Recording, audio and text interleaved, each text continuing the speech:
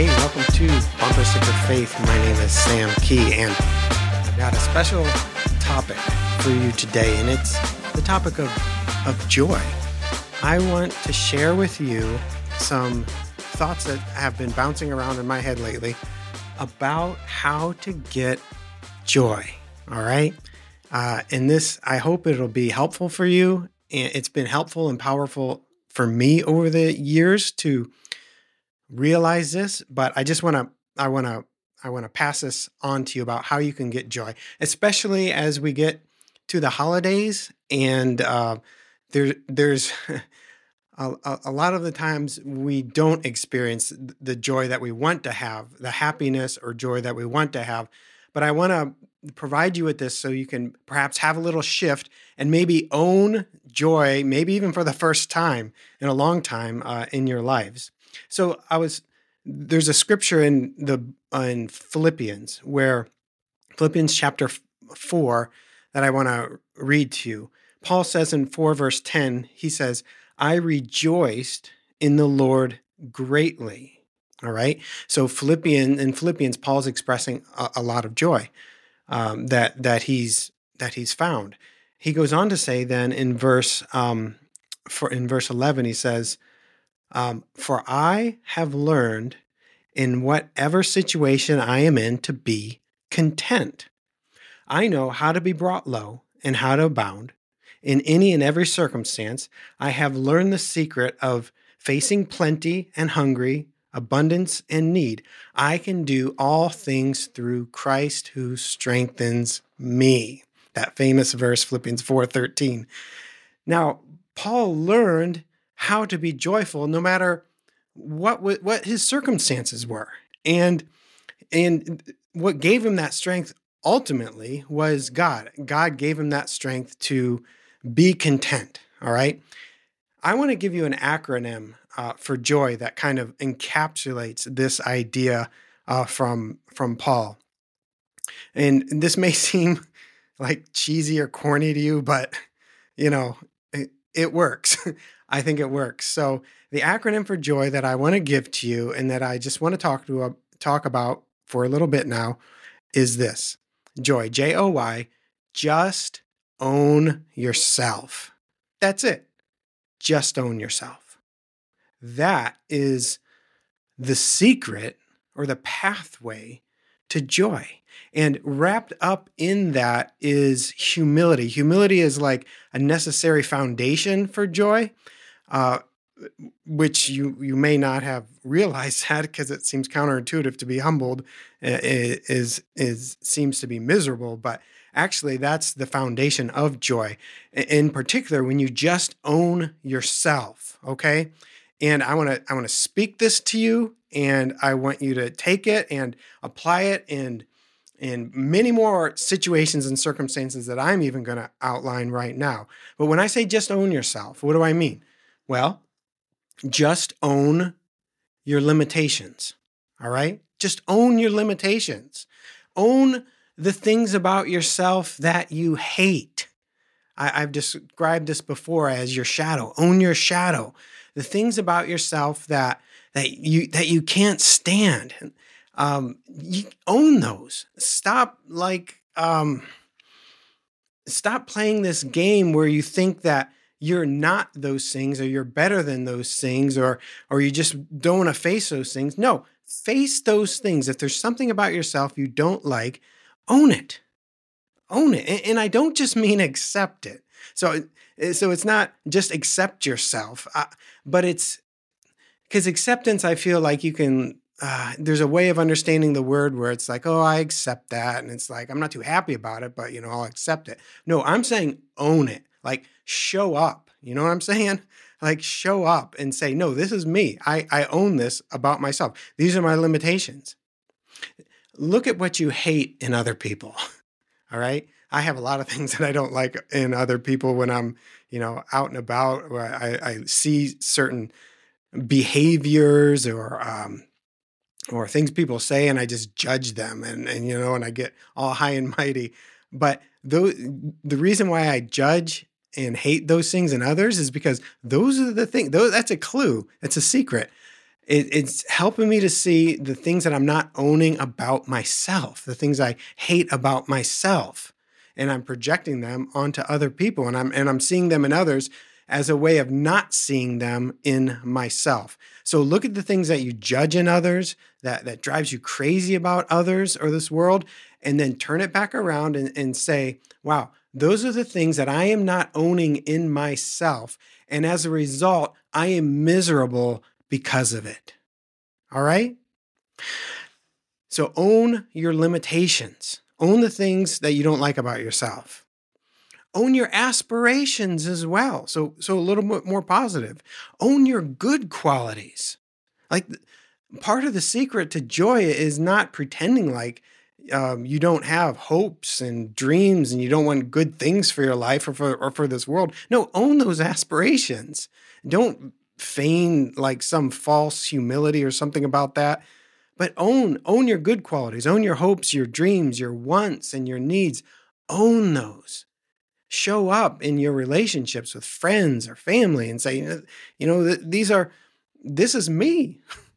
These are my hopes and dreams. This is what I want out of this relationship, out of this holiday, out of this time. This is what I want, and that's okay. Now, you may not get those. Those may not be realized like anytime soon, but at least you're putting it out there. You're owning it, and you're not building up resentment as a result of people not reading your mind and knowing what's going on in there and why you're boiling, on the inside. But put those aspirations and those dreams and longings out there and own them. Don't be too proud to say that at times you're like a little kid and I just want these good dreams to come true. I believe in fairy tales, right? Just own that part about yourself. Along with that, own your circumstances. When life brings you low and you're in difficult circumstances, you may not want to talk about those. You may hide them on social media, or you hide them from people at work or other relationships. You got to own those circumstances in the same ways. Own your likes, own your dislikes, own your emotions. This is a huge one. It's a huge one. Own your emotions when you're feeling happy, when you're feeling sad, when you're feeling hopeless. You need to learn to own those and not pretend. When you're angry at something or someone, own that. Don't pretend like you're not angry. Christians, I think, fall into this big time where we think, oh, we can't be angry because that shows that we're not godly, or we can't be sad, or we can't have these other emotions because then what will people think and how will they judge me? It's like you're causing yourself to be miserable when you need to own your emotions. It's okay to have these emotions. God gave you those emotions. We did episodes about emotions and the sheer range of emotions that Jesus expressed was awesome. And he owned them. He owned them as soon as he had them. He expressed them. He showed up with anger at times. He showed up with his sadness, with his joy, with his dissatisfaction. He showed up with those. He didn't hide them. He owned them. He's like, my disciples. I'm really disappointed in you right now. I think what you did was not what you should do, and I'm sharing that with you. You foolish disciples. He owned his emotions with people. He showed up with them. So how about this? Own your need and your dependence as a creature as well. You're a creature. You don't have life in yourself. Only Jesus, according to John 5, has life in himself. Only God has life in themselves. But God gives us his being, his life, and causes us to be alive each day that he chooses to do so that the life you have right now, in your ability to hear this podcast, to watch this, to wake up in the morning, to eat, to take your dog for a walk, to go to work, to go to class, to have a bad day, even that is lent to you by God. That's his life flowing in some way to you and giving you life. And you're dependent on him. And without God, you just wouldn't exist. So you need to own the fact that he lends you his life every day and that you're dependent on him. And don't think, we ought not to think for a second that there's any moment where he is not giving us life and therefore love. There's not a moment he is not giving you life and love and gifts. He's flooding you with gifts every second, every millisecond. He's sustaining you. He's intimately involved in your life right now. Otherwise, we wouldn't be, nothing would be. And we need to own that. That's humbling to us because we're not in charge. We're not in control. He is. Own that. Own your creatureliness. And because the more you're able to settle down into that humble position, the higher he'll lift you up. That's what scripture says. Own your desires too. We have many desires to worship, to love, to have meaning in our lives. Own those desires. Own your family. Own your parents too. Okay, this is one that I've seen in many like small groups, even therapy groups that I've been in, where people don't like saying the things that their parents did wrong. We're like forever little kids afraid to say that my parents weren't perfect. That we're afraid to admit the places where they hurt us, where they weren't good, and we think it's somehow, I don't know, too disrespectful or anathema or something. But you're just burying something, and you're building, whether you realize it or not, again, that kind of resentment. And you need to own your parents. Everybody falls short and makes mistakes. I do, you do, every parent does, right? It's not gonna destroy your parents for them to realize that they messed up. They already know that they did, right? They already know that they did. And that's okay. There's grace, and we keep this thing going, and we try it again the next generation, and hopefully we can eventually get to something that's a little better with each time. But pretending like your parents were perfect or didn't make mistakes or didn't hurt you you need to be able to say what they did wrong. Say it out loud, say it to somebody, write it down, you pray about it, and get it out there and take ownership of it and say, this is how I've been hurt. This is where they messed up, and that's okay. And here's their good things that they did too. Own those things too. No doubt they did many good and great things that you need to celebrate, but own those things. So own your family. Along with that, own your shame. Own your failures along with that as well. So there's things in life that you're ashamed about, like you're ashamed of. It goes along with the shadow idea and your limitations, but those things that you don't own then turn into toxic shame, and then your head gets filled with shoulds, like I should do this, I should do that. Anytime you hear yourself saying to yourself or to others, this should be, or I should be this way, that's where that shame is wrapped up in that. And we need to own those. We need to own, like, I'm feeling shame about this because it reminds me of this thing in my past or this failure that I did. And this is how I'm feeling. And I'm just owning that. Right. And then as soon as you bring some secret, anything out into the open, into the light, the power is broken in it. It truly is. Truth breaks powers over you.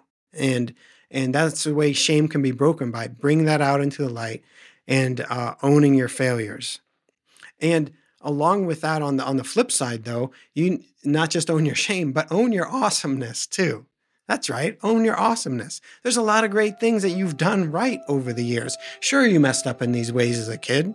Sure, you messed up in certain ways as an adult. Sure, you really, hurt people and caused messes in this world, or were fake or a hypocrite. Sure, but you're awesome too, right? You only did those things. You only messed up in those ways because you were trying to be your best self. You're trying to be awesome, but you got caught up in a wrong mindset and a wrong method, right? And things got out of hand and you screwed them up, right? But there's a lot of things that you did great to survive, to get to the point where you are now. Like, good for you. You got here. You're listening to this podcast. You're trying to be a better person. You're trying to get beneath the BS of your life, the bumper stickers of your faith. You're trying. So good job on you. Keep trying. Keep going for it, and own the fact that God's given you life. He's given you more opportunities, and He's trying to rework some strategies in your life so you can go out there and try it again. So own your awesomeness too. Own your forgiveness. Jesus has forgiven you on the cross. He's offered His perfect life for yours. He's given you His righteousness, and He's taken away your sin. He's given you forgiveness, and it's done. It's finished. Own that. Take that upon yourself and say, no, not just He offers forgiveness, but I am forgiven. Say that to yourself right now.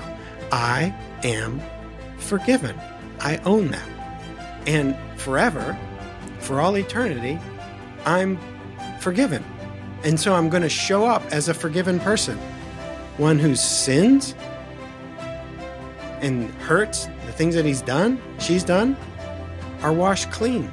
And He's absorbed those and removed those as far as the east is from the west. Own that. Show up as a forgiven person.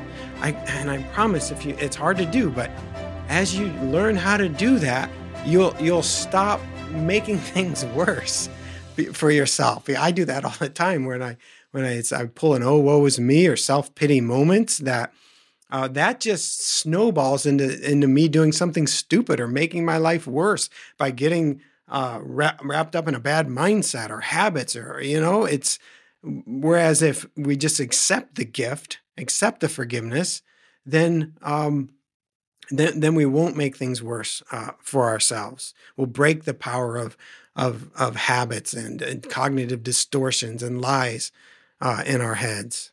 So own your forgiveness, own your agency as well. What do I mean by that?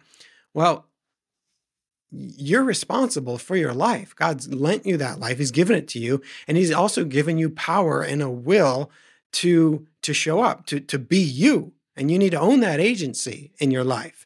I think too much of the time, I know it's true for me, that we depend on others to give us validation, especially for identity and who we are. So we do these things, we have these gifts or abilities that we try to, or whatever it is, whether it's a gift or ability or just like cleaning the house. And we depend on other people to say, oh, good boy, pat us on the head. And as soon as they do that, then we feel, oh, then now I must be a good boy or good girl because someone else validated my identity. No, own your agency, and whether or not anyone pats you on the head, tells you good girl, tells you good boy or not, you still are somebody special and wonderful and awesome in God's eyes.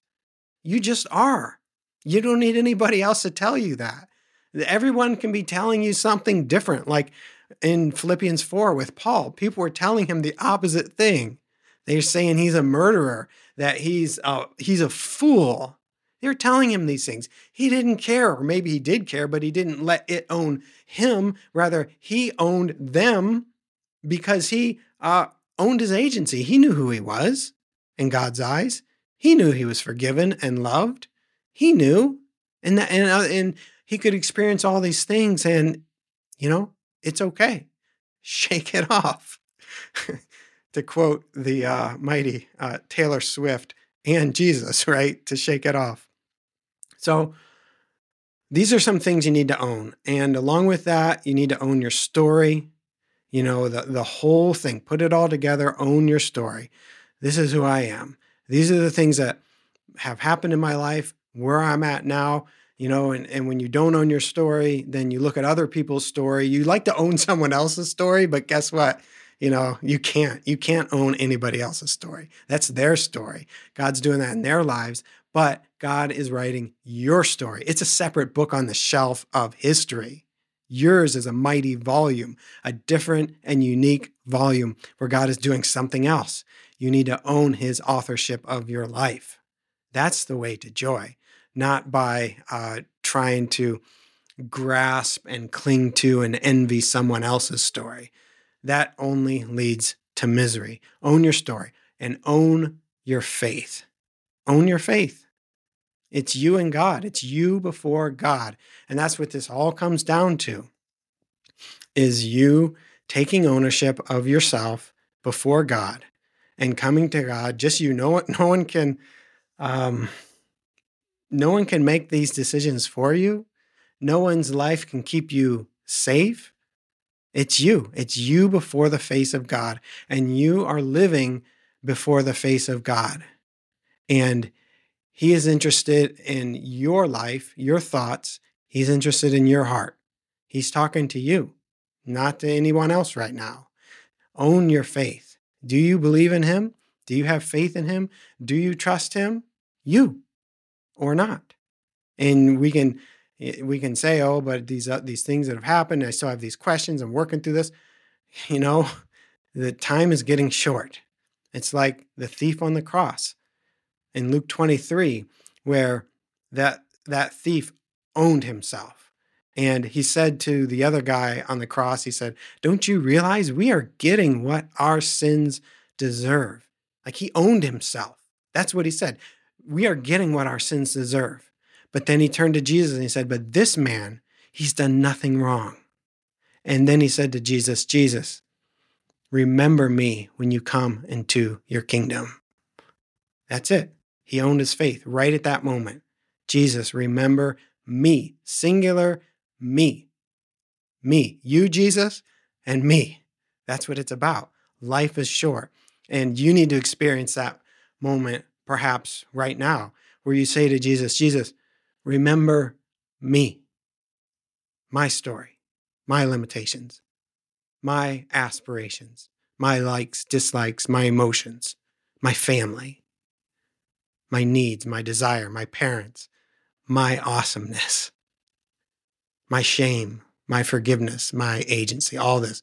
Jesus, remember me. You see, Jesus, just own yourself. Jesus owned you too.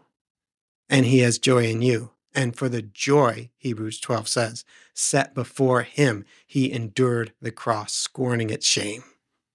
He owned you, and you need to own him as well. I was thinking about, how to wrap this up, and I thought, what about the dancing plagues? Have you heard of these dancing plagues? I think these are so interesting to learn about from history. Throughout history, there have been these moments of plagues, like the Black Death or some other kind of disease spreading. But as a reaction to them, people started dancing uncontrollably, controllably, whatever it is. And scientists have all their explanations for these. And I really don't care about that, other than these are beautiful pictures. So starting in, I think there was one in 1388, there was citizens of Aachen started to pour out of their houses into the streets, where they began to whirl uncontrollably. I love that. It says this is the first major outbreak of a dancing plague, or choreomania, Choreo mania, choreomania. I love that. We need a good case of choreomania in our lives. And the first one was nicknamed St. John's Dance. I love that too.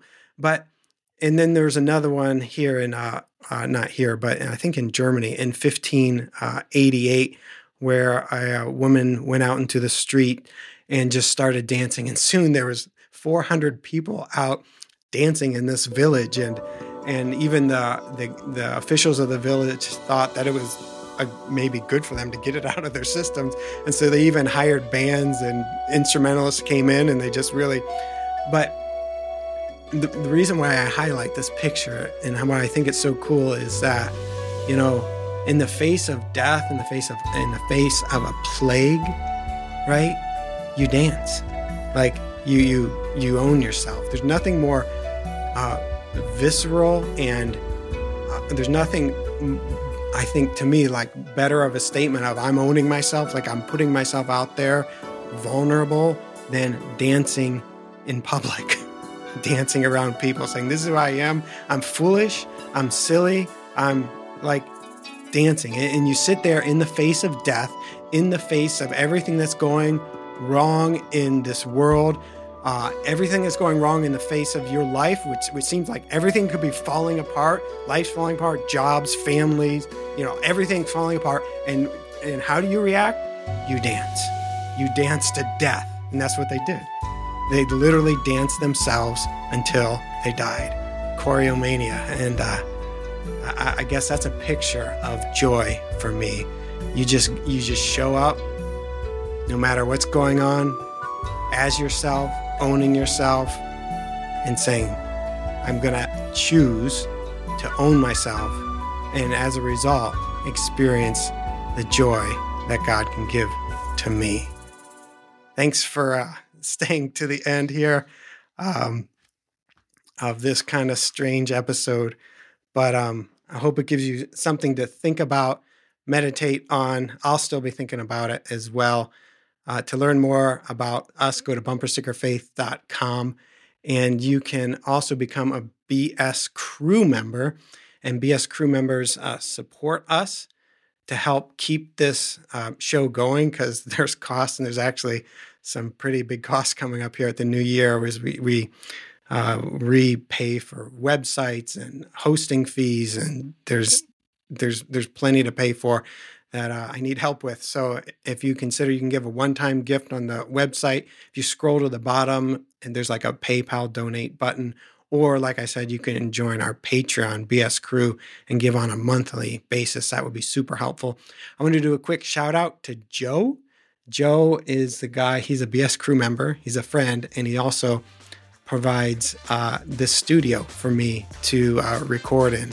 So thank you, Joe, for that. And he got me some pretty awesome donuts this morning. So thanks, Joe. Shout out to you. So that's all I have for today. We'll see you next time. Bye.